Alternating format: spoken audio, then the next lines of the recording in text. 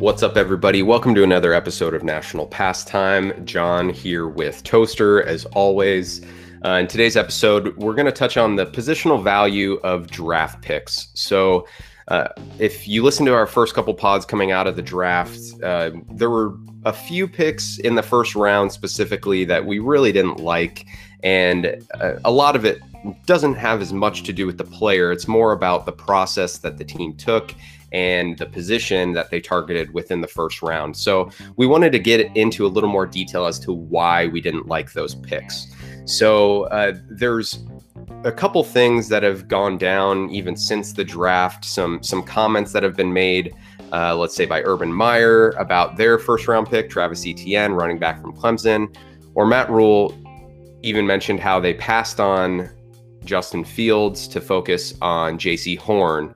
And really, that process is flawed for a number of reasons, and we're going to get into that. So here we go.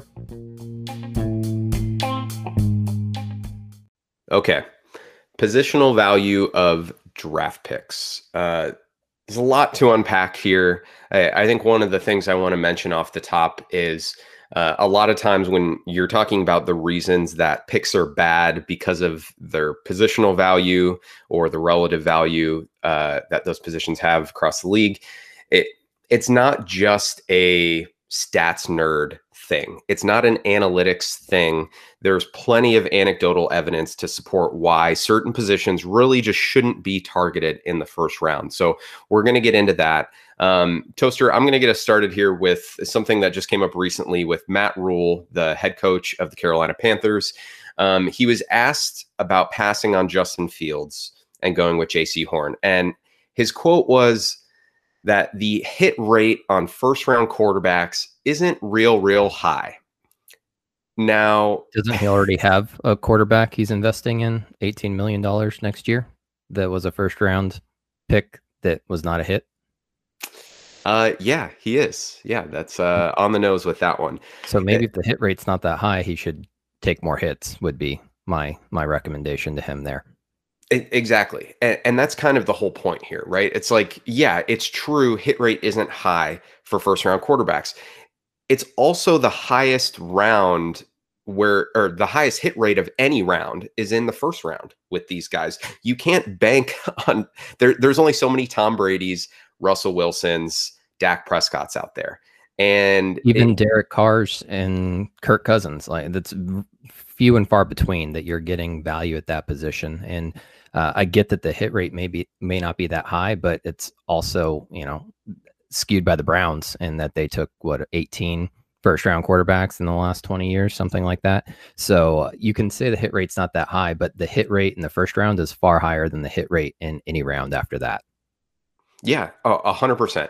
And even if you miss on a first round guy, right? Like, let's say quote unquote miss here. Let's say the guy doesn't become a superstar, but he's a solid starter, an average starter, which again, you have the best chance of getting one of those guys in the first, right? And that still sets you up with what really is the single greatest team building asset, a cheap quarterback, right? And, I look at Mac Jones sort of through that lens. Do I think Mac Jones has the super high ceiling? No. But I think Mac Jones is going to be really solid, and a really solid quarterback on a rookie scale contract in today's NFL, that is valuable as hell. You're paying him less than $10 million a year for 4 years, cost controlled contract. That is putting them in the bottom 20 of QB salaries. So you take a shot with a cost controlled contract and get somebody that may develop into something. And if they don't, at the very least, you weren't blowing salary cap money on somebody that was still holding back your team, because gosh knows that still happens today, right? Kirk Cousins has a $30+ million contract at this point in time, and he's won 2 primetime games. Yeah, and the Cousins example I think is great because if you believe some of the reporting coming out of the draft, which I don't think there's any reason not to, the Vikings at 14 were looking at Justin Fields, and if he would have fallen there, they more than likely would have taken him. But on that, which is fine. But they also explored moving up in the draft in order to get him, which now we know they only would have had to move up 3 picks potentially. And they weren't willing to pay the price of extra draft picks for him. And so now you're stuck, like you said, Kirk Cousins, his average contract, or the average value of his deal is $33 million a year. For somebody that's not a star, that is absolutely handcuffing for a team.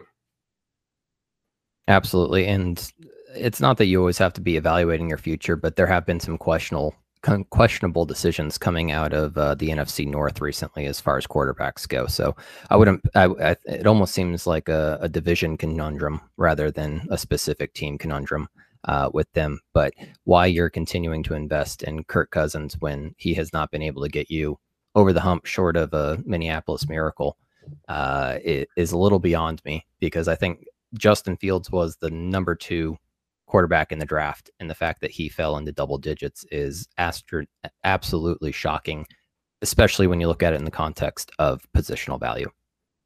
Yeah, I mean, ultimately, like, is Kirk Cousins a good quarterback? Yes. Is Kirk Cousins at $33 million valuable to a team? I'm going to say no. And that's exactly why you draft quarterbacks. And yes, they don't have a high hit rate, but no position really does. I mean, if you dig into the numbers, I'm sure there's a little more security when it comes to offensive linemen and things of that nature. But, you're talking about a less impactful position overall.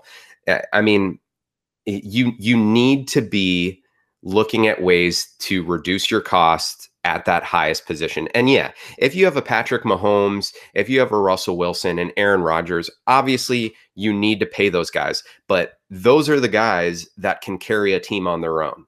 And you don't have to allocate as much capital other spaces.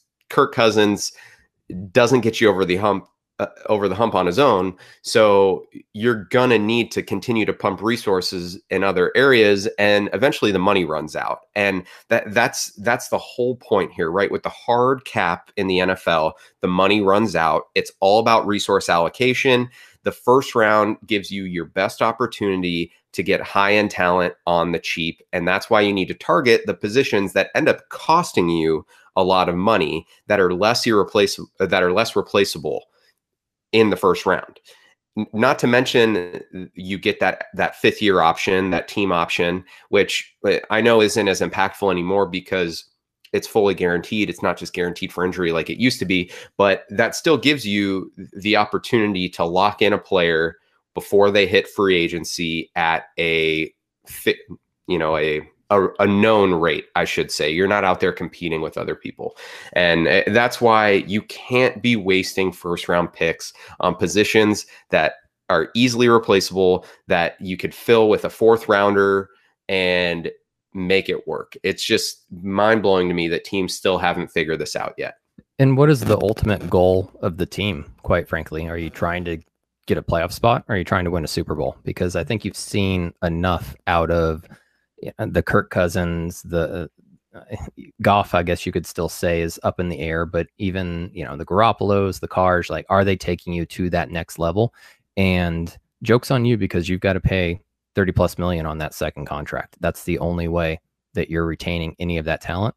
So continue to swing for the fences. I think that's where the Jalen Hurts situation is, again, another team that should not have passed on a quarterback, because you don't know what you have, and waiting that extra year to find that out could set them back, quite frankly, 2 to 3 years, because the draft class in this 2021 draft was extremely strong, and you're not going to see that again in coming years, unless they're the quarterback class, you mean, right? Exactly. Yep. Yeah. And it doesn't make sense to pay a quarterback that's mediocre. It just doesn't.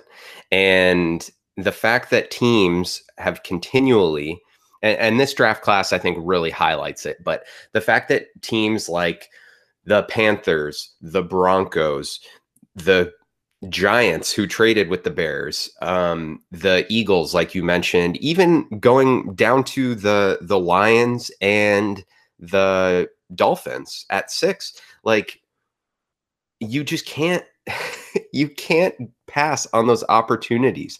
You just can't. And those are the situations that fuck you up for years to come. Years and years to come. And you can tread water, and that's fine. But history has shown us that unless you have an elite quarterback, your only chance of winning a Super Bowl is catching lightning in a bottle. It's Joe Flacco getting hot. It's Nick Foles getting hot in the playoffs. It's not Derek sustainable. Tyree catching a football against his helmet with gum on the top of it. The other thing is, I mean, when you look at the capital that people are giving up to the Texans, if you look at back, that they would have been drafting number 3, but chose to invest in a left tackle and a wide receiver, thinking that they had the quarterback of the future.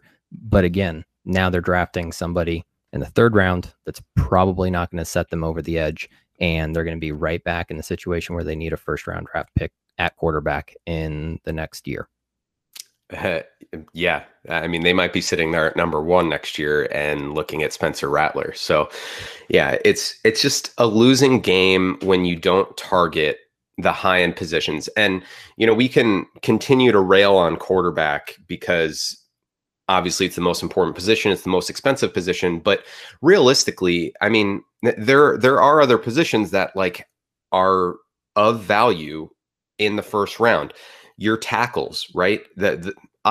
Really any position that has a positive impact on the passing game. And those are the guys, those elite guys are hard to find. You really only find them early in the 1st round at a significant rate, and then their second contracts become expensive. So the longer that you can hold on to them at a cheap rate allows you to invest elsewhere, and that's how you need to build your team. And the fact that we still have teams in 2021 taking running backs in the 1st round blows my mind. And that leads me to sort of the next most recent example of this, but the Travis Etienne pick.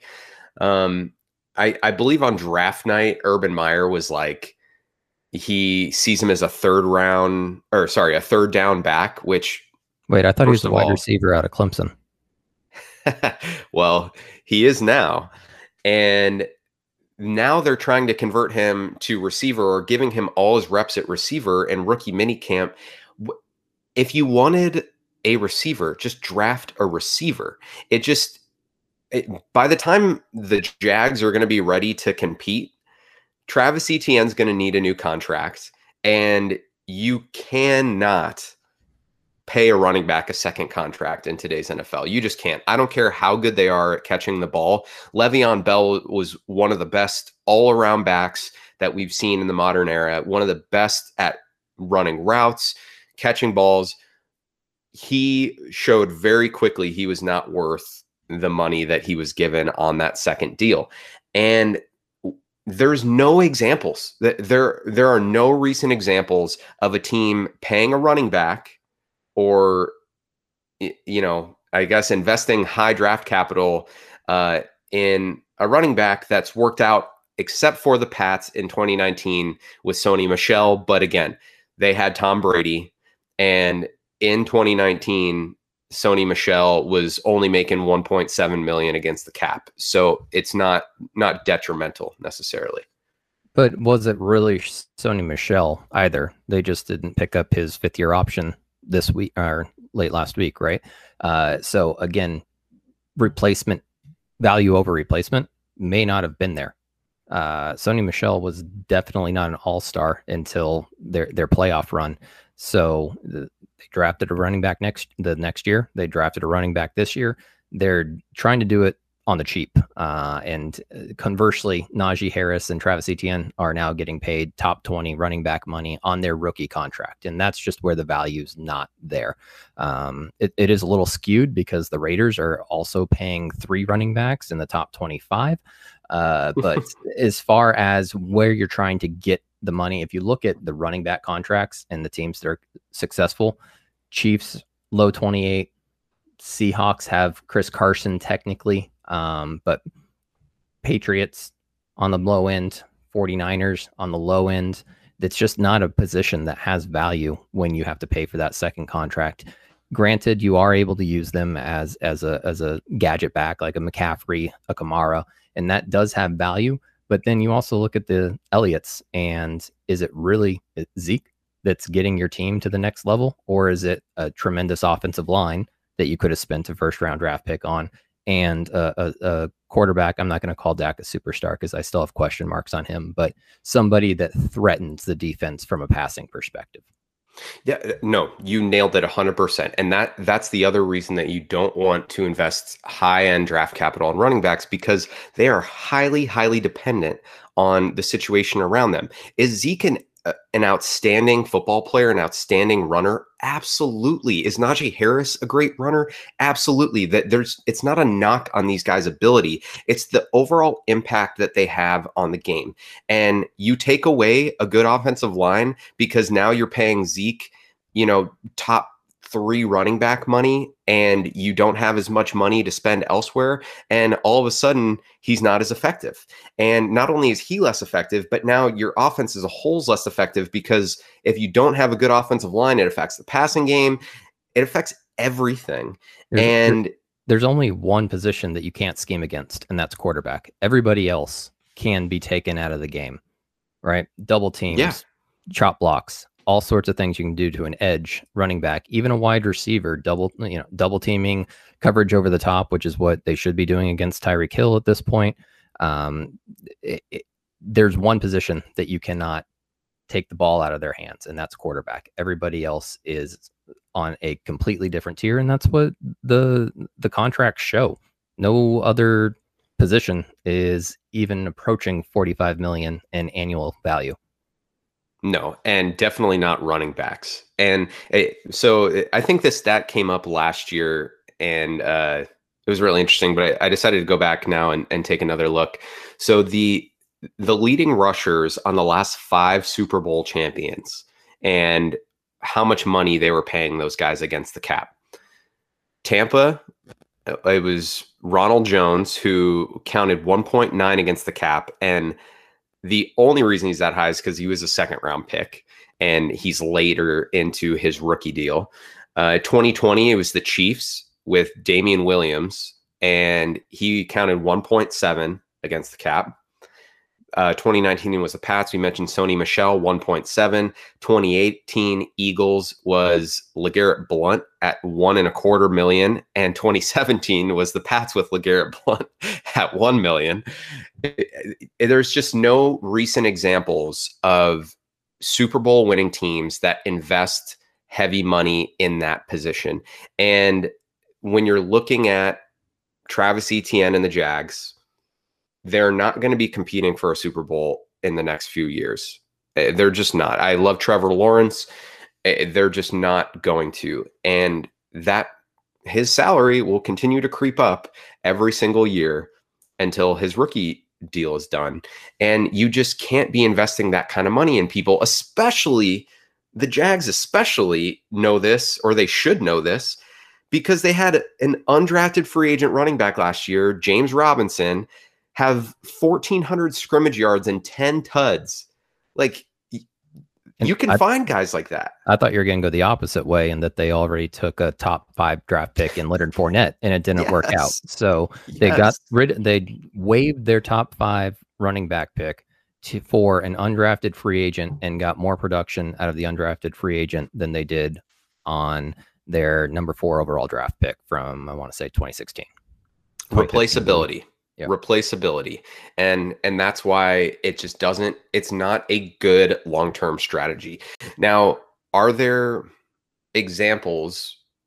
Can you think of an example where it would be okay to draft a running back in the first round? Like, the first one that pops into my head is Clyde Edwards-Helaire from last year, because the Chiefs were already a pretty complete team.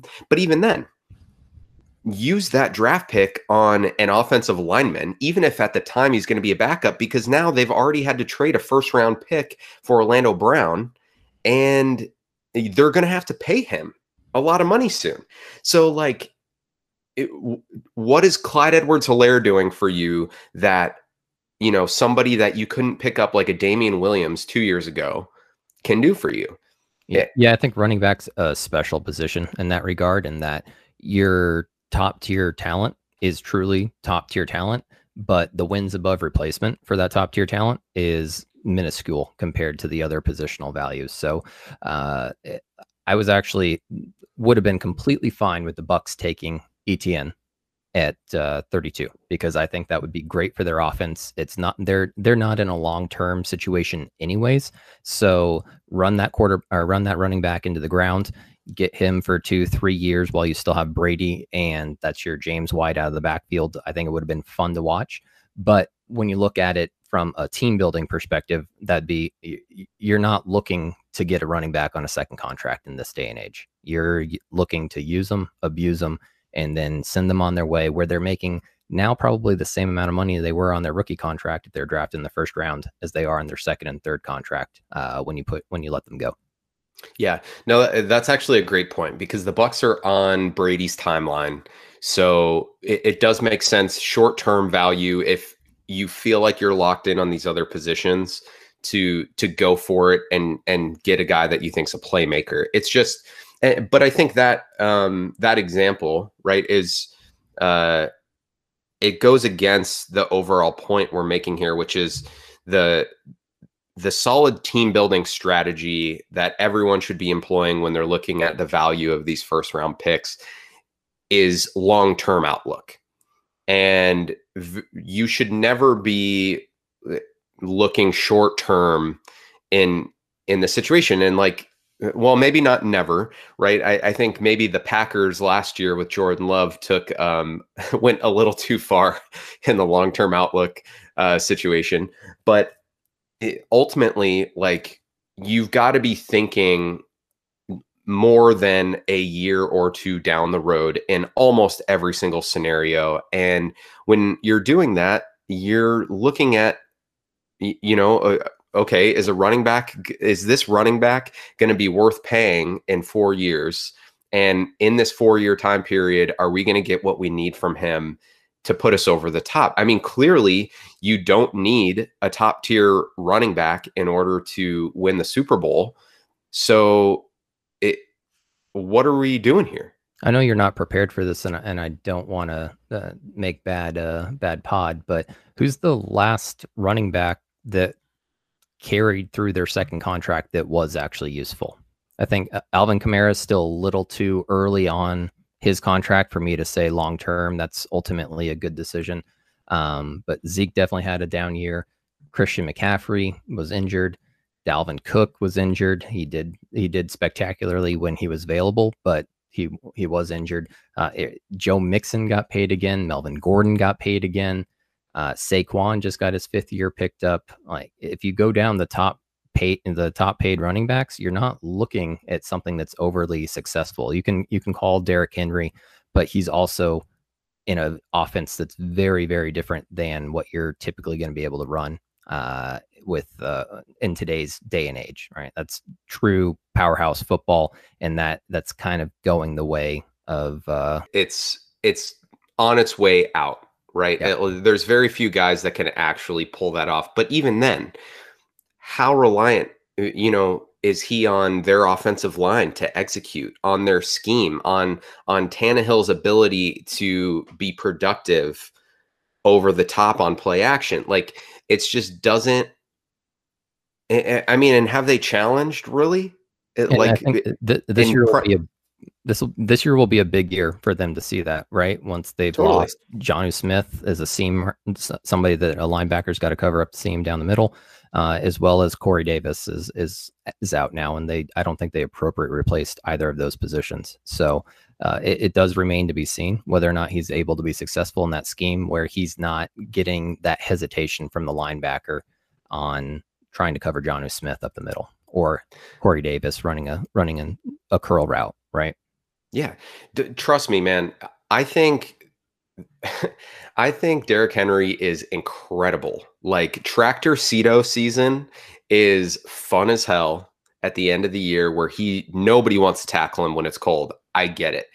But the replacement value is just not there. And you look at the value that the best running backs in the league bring versus, let's say, the best starters and the worst starters. Like you mentioned, it's negligible. And so many of these teams that you're looking at that have paid a running back a second time have just such clear and obvious examples in front of them, like the Jaguars, that they just didn't follow. Like the Seahawks. Okay. The Seahawks need to be doing things right the way that Russ wants them to be done. They need to be investing in the offensive line. They need to be getting more receivers. They paid Chris Carson. Chris Carson was a 7th round pick that they got great value out of for 4 years. Move on. When he was on the field. Yes. And not only, but that's why you just keep cycling those guys through. They also made the fucking mistake of drafting Rashad Penny in the first round, who they're now not picking up his 5th-year option. Like, what the fuck are you doing? It just, and Rashad Penny's making essentially the same amount of money as Etienne is this year. It just makes no sense. It makes no sense to me. And, there are value, like, I think a great example of sort of that bucks what we're talking about to some degree is Quentin Nelson. Okay. Interior offensive line is generally not a position that you want to spend a high pick on, because you can find capable starters more often than not in the middle rounds, even in the late rounds of the draft. Quentin Nelson is a freak of nature, and he's insanely valuable to that team. But when was the last time that a interior offensive lineman as your team's best player carried you to the Super Bowl? I think about the same thing with the Cardinals. The Jets traded up for Elijah Vera Tucker. They were just a guard away. Yeah, exactly. You are in a long-term team building situation here. Do I think Vera Tucker is a good player? Absolutely. They probably also could have sat there at 23 and gotten him, if we're being perfectly honest. But yeah, it just makes no sense. And then, there's interior offensive line is one. I think another one is your off-ball or inside linebacker position. And you just see so many examples of teams reaching for those picks. When was the last time a team with an elite, or their best player was an off-ball linebacker, was the Super Bowl champion? I mean, like, the first one that comes to mind is Ray Lewis and the Ravens. But we're talking 2000, and even their most recent Super Bowl, I wouldn't say he was their best player by any means. He had value, but he was probably replacement level at that point. Yet you still have teams like the Cardinals that now 2 years in a row have taken an off-ball linebacker with a top 20 draft pick, and Isaiah Simmons was a top 10 pick. It's like, what are we doing here? The Bears did the same thing in 2018 with Roquan Smith. And do I think these guys are great players? Some of them, absolutely. Roquan played at an all-pro level last year. Roquan Smith being an all-pro, it doesn't get the Bears over the hump. I'm sorry. And it's not to say he's not a good player, but there's got to be a better way to build out that position, and spending high draft picks when now they had to pick up his 5th-year option. You just don't want to continue paying those positions high dollar amounts because they're replaceable. And it just blows my mind that teams keep doing this.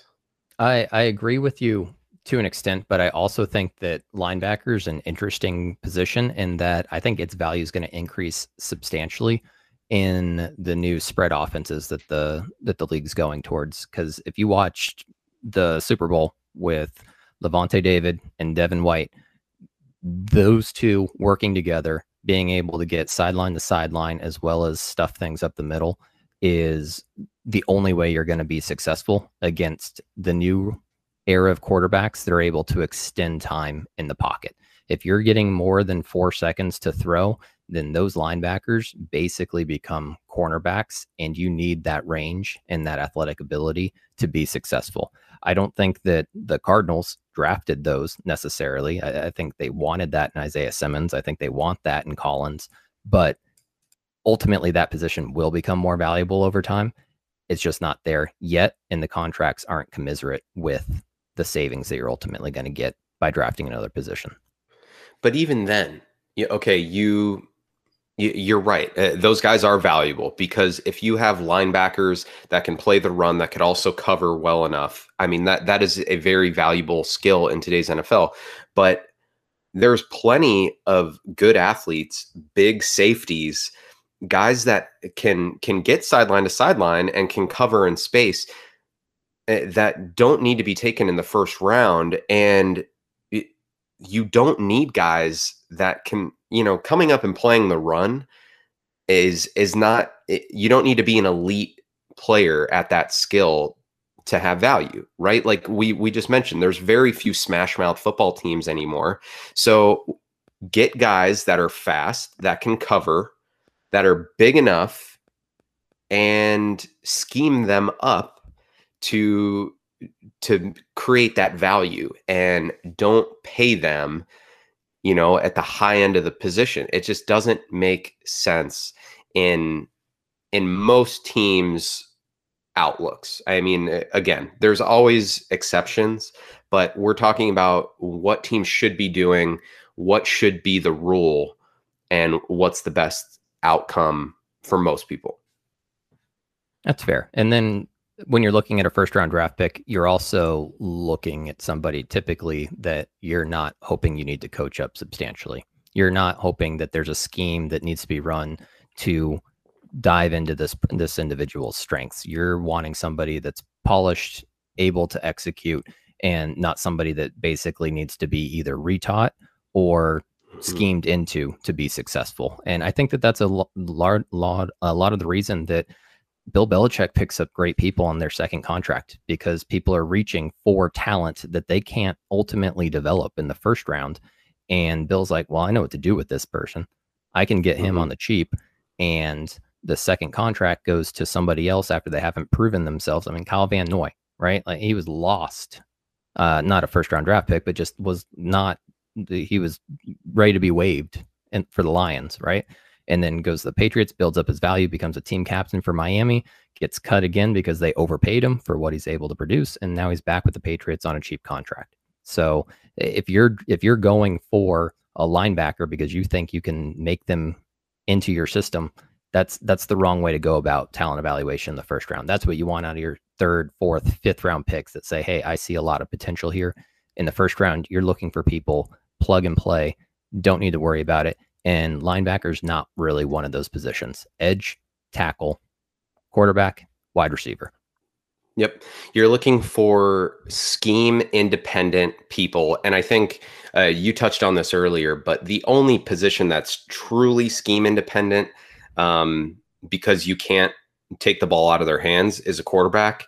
Now, granted, we do know, non-elite guys need to be schemed up in different ways, but again, you're not jumping to draft those guys high necessarily, but all these other positions, right, on some level, how many inside linebackers, how many off-ball linebackers in today's NFL are truly scheme independent that could play in any situation and have a severe impact on the game? Like, can you think of anybody off the top of your head? I can't. Maybe I'm just being an asshole right now. No, it's not about being an asshole. It's a position that's dependent on probably about 6 or 7 other individuals on the field. Shutdown corner, maybe you can get away with it, but you're still going to need some pass rush to be successful because you're not going to be able to guard somebody forever. An off-ball safety that just has great ball hawking and instinct, like a Troy Polamalu, you can say, yeah, that's worth it. But I think Troy also got lucky in a lot of his reads, right? You can call it instincts, but you can also call it overplaying and happen to make the right call. Tackle is one of them, because you can get the appropriate amount of support if they're trying to take on an elite tackle. And then quarterback, as we said. Yeah. Edge is an interesting one for me. It's right on the cusp, um, because we know, again, everything that we're talking about here it all comes back to the quarterback, right? Things that support the quarterback the most, things that combat solid quarterback play, that's where you want to invest your resource, because that's where the league is going, and it's not trending the other direction. I promise you. So edge is valuable because those guys provide pass rush, right? And to some level, you have guys that are scheme independent.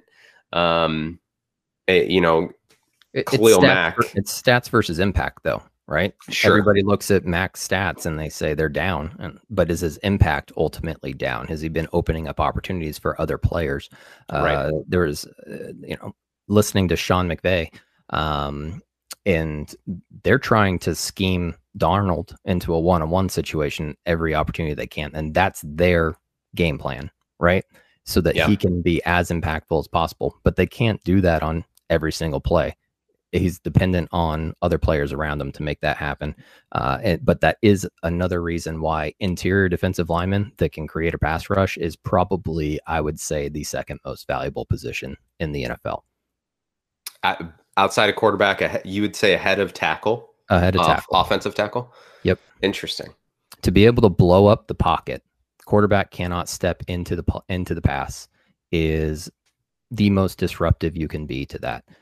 Tackle, my left tackle gets beat. I've got Patrick Mahomes back there that can run bootleg outright and throw the ball away. Justin Fields ran a 4.4, right? He can create space. He can create time.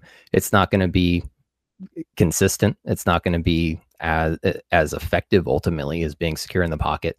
But if that pressure is coming from up the middle and you're able to wrap two edges around him, he can't go anywhere. And that's why Darnold is a perennial defensive Donald, yeah, is a perennial defensive player of the year candidate. Yeah. I mean, but how many of those guys exist, right? Like Aaron Donald. I'm just going to read some of the most expensive guys here. Aaron Donald, Leonard Williams, DeForest Buckner, Chris Jones, Kenny Clark, Fletcher Cox, Grady Jarrett, Cam Hayward, J.J. Watt. I mean, Donald is special. Donald is special. And I agree with you that interior pressure, pass rush is super valuable. But like, how many of these guys just are world beaters that you want to spend a ton of money on? And maybe that speaks to your point. That's why you want to get them, if you can, in the first round and not have to pay them a second contract. Exactly. But it's you look at some other names that are counting a decent amount of money against the cap here, and are they really like game changers, like a DJ Reader, Javon Hargrave, Stephon Tuitt, Akeem Hicks, Dalvin Tomlinson, Grover Stewart? I mean, the good players, yes, but these guys are all on deals that are paying them, north of $10 million a year. That's tough. So you know what, I can get on board with that. Interior linemen. I mean, what we're really talking about here is like running backs, tight ends, interior offensive line, off-ball linebackers. Those are the positions that you really just should not be investing too much in. And I would like to see this is very like Madden-esque, but I would like to see a team basically deploy that strategy and never draft a position in the first round that's not a quarterback, a tackle, an edge, or an interior, like an interior pass rusher, like you're saying. Like, never take any other position. And even if you have starters and above average starters at those positions, continue to take them, because now you have potential players that you can trade and get value from, or you let guys go and they get picked up and you get a comp pick. So playing that game, it almost makes it worth it to never draft anything else in the first round. I would like to see that anyway. It's almost the strategy the Patriots have employed because they have not drafted a successful person at any of the skill positions in the first round, which is one of my biggest fears for Mac Jones right now. But I think that they see the value in not investing highly in those sexy positions because while the sexy positions get paid, they're not good at drafting those sexy positions. And so let's get depth, let's get security on the things that actually ultimately matter. And then having one of the best quarterbacks in the history of the league also helps you not being able to draft a first round. Actually, I don't think they've drafted a single wide receiver, right? Outside the 7th round that's actually made it as a starter to their team. No, you would know better. Jacoby Myers is undrafted. I know Edelman was a 7th round draft pick, and I can't think in recent memory of anybody else. I mean, N'Keal Harry, you can call him a starter, but I don't think he'll be a starter for long. That's why you brought in 2 new wide receivers and 2 new tight ends on contracts, because you were not happy with the production you were getting there. Yeah, you're probably right. Because the other Patriots receivers that come to mind are guys they traded for, Welker, Moss. So yeah, even Amendola, right? Wasn't he initially with Miami? I believe he was undrafted. He was undrafted. Oh, okay. But you think they think they're going to hit. They got Aaron Dobson, who has that insane catch from Marshall, and you're like, okay, here's Randy Moss 2.0, and completely flames out. They just have not been good at drafting in that position in the early rounds. And luckily for Patriots fans, they've been able to manage that. But it goes to show that the positional value of getting a tackle, getting a guard in the 6th round like they did last year, just take all your shots at those positions that you need to secure your quarterback, and then pick up everything else that's either on the waiver wire, trade fodder, undrafted free agents at the positions that don't have the same wins above replacement value. Yeah. Well, and I think that just brings us back full circle to go after quarterbacks, go after high-end quarterbacks, because if you secure that, everything else is easy, right? Talking about how many misses the Patriots have had on skill position players in the first round, it hadn't mattered. It doesn't matter because they have Tom Brady, right? And there's plenty of teams like, obviously Aaron Rodgers is in the news for a lot of reasons right now, but the Packers, say what you will about the fact that they've only won 1 Super Bowl with Rodgers, but they are in the conversation every year because of him and nothing else. And there's just so much, you can't overstate the value of a quarterback, a high-end quarterback to a team. It makes everything else easy. And it's why, unless you have one of those guys, you continue to take shots. And it's why we shit on what the Panthers, the Broncos, the Eagles, the Giants, to some degree, even the Lions and Miami, like I said. I mean, the Falcons. And I get that they are. If they're trading Julio Jones, then that would go down as the biggest draft miss in the 2021 draft, is not picking up Fields. There's one more thing that I want to point out on this is the quarterback's also a position that doesn't decline in value despite not having successful play. You either take your quarterback and can try to make them your franchise for the next 15 years, or you can still get 2nd round draft picks out of them. Josh Rosen, they drafted Josh Rosen. The Cardinals drafted Josh Rosen in the 1st round. The next year, they fall to the number 1 overall pick, choose Kyler Murray over Josh Rosen, still get a mid-40s pick for Rosen. Darnold got a future 2nd rounder for him after being one of the worst quarterbacks in the NFL. So if you look at it from not just a wins above replacement value at the initial draft, they still have more value than anybody else you could bust on in that 1st round. So maybe Matt Rule's right. Maybe not a lot of people hit in the 1st round, but guess what? They still get 2nd round value out of that quarterback the next year whenever they decide to offload them. Yeah, and maybe that's another great way to look at this too, is like offensive tackles hold somewhat similar value in that a guy can underperform and you can still get something significant for him. You can get a top 100 draft pick for a former first round offensive tackle more often than not. Conversely, you get a running, let's say you have a running back that produces. How many teams are looking to give you picks for those guys? I mean, the one that just popped into my head, but Jordan Howard, the Bears drafted him in the 5th round, and he has a very successful first few years, and they flip him to the Eagles for I believe it was a 5th round pick. I think they got like that value back for him. And it's like that's how you play the game with that position. You know what I mean?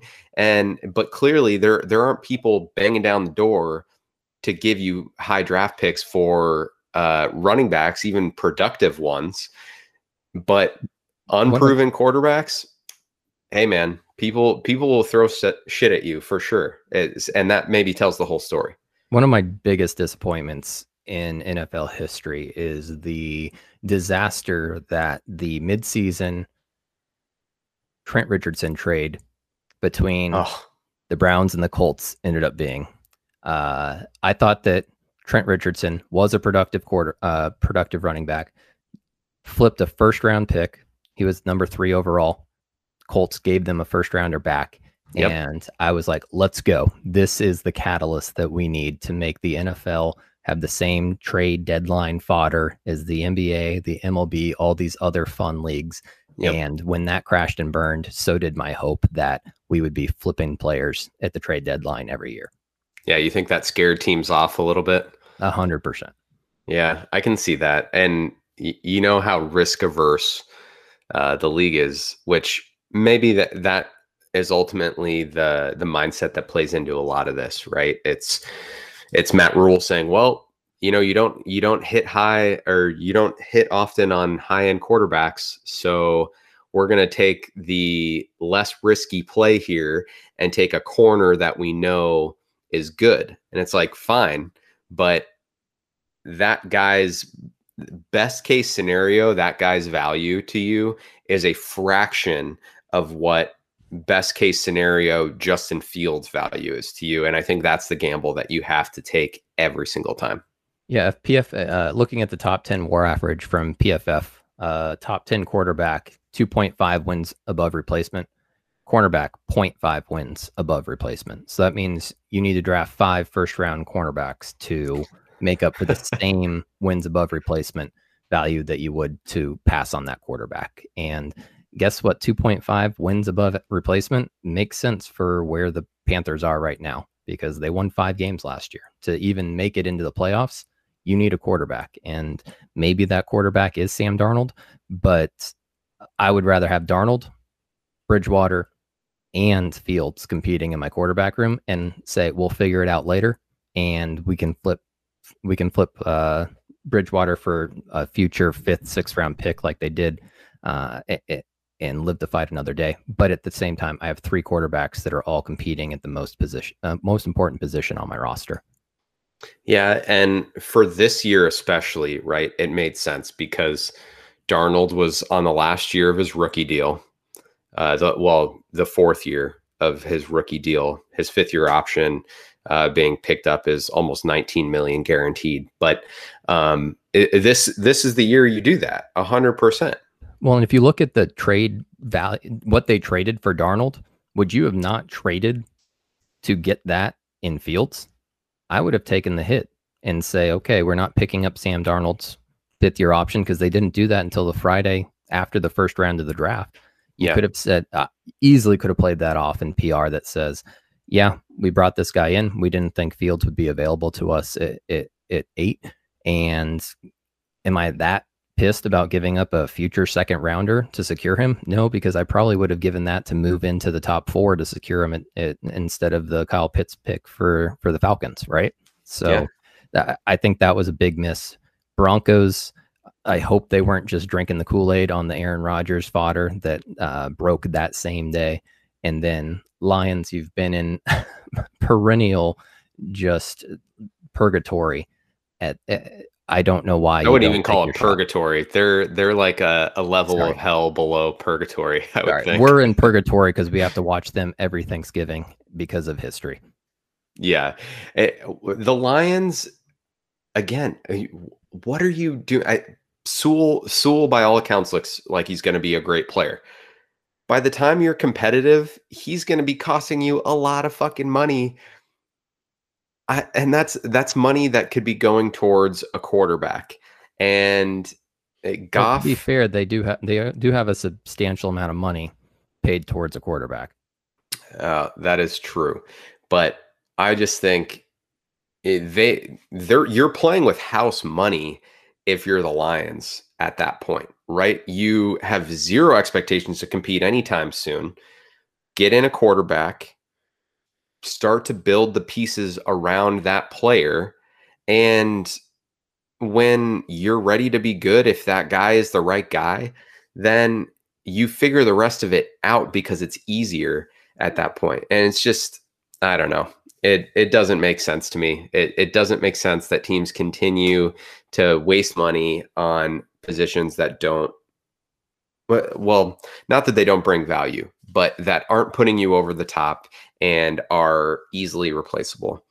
And unfortunately, there's a lot of teams in the league that continue to do things in a very, very strange way, despite all this information that we have available to us.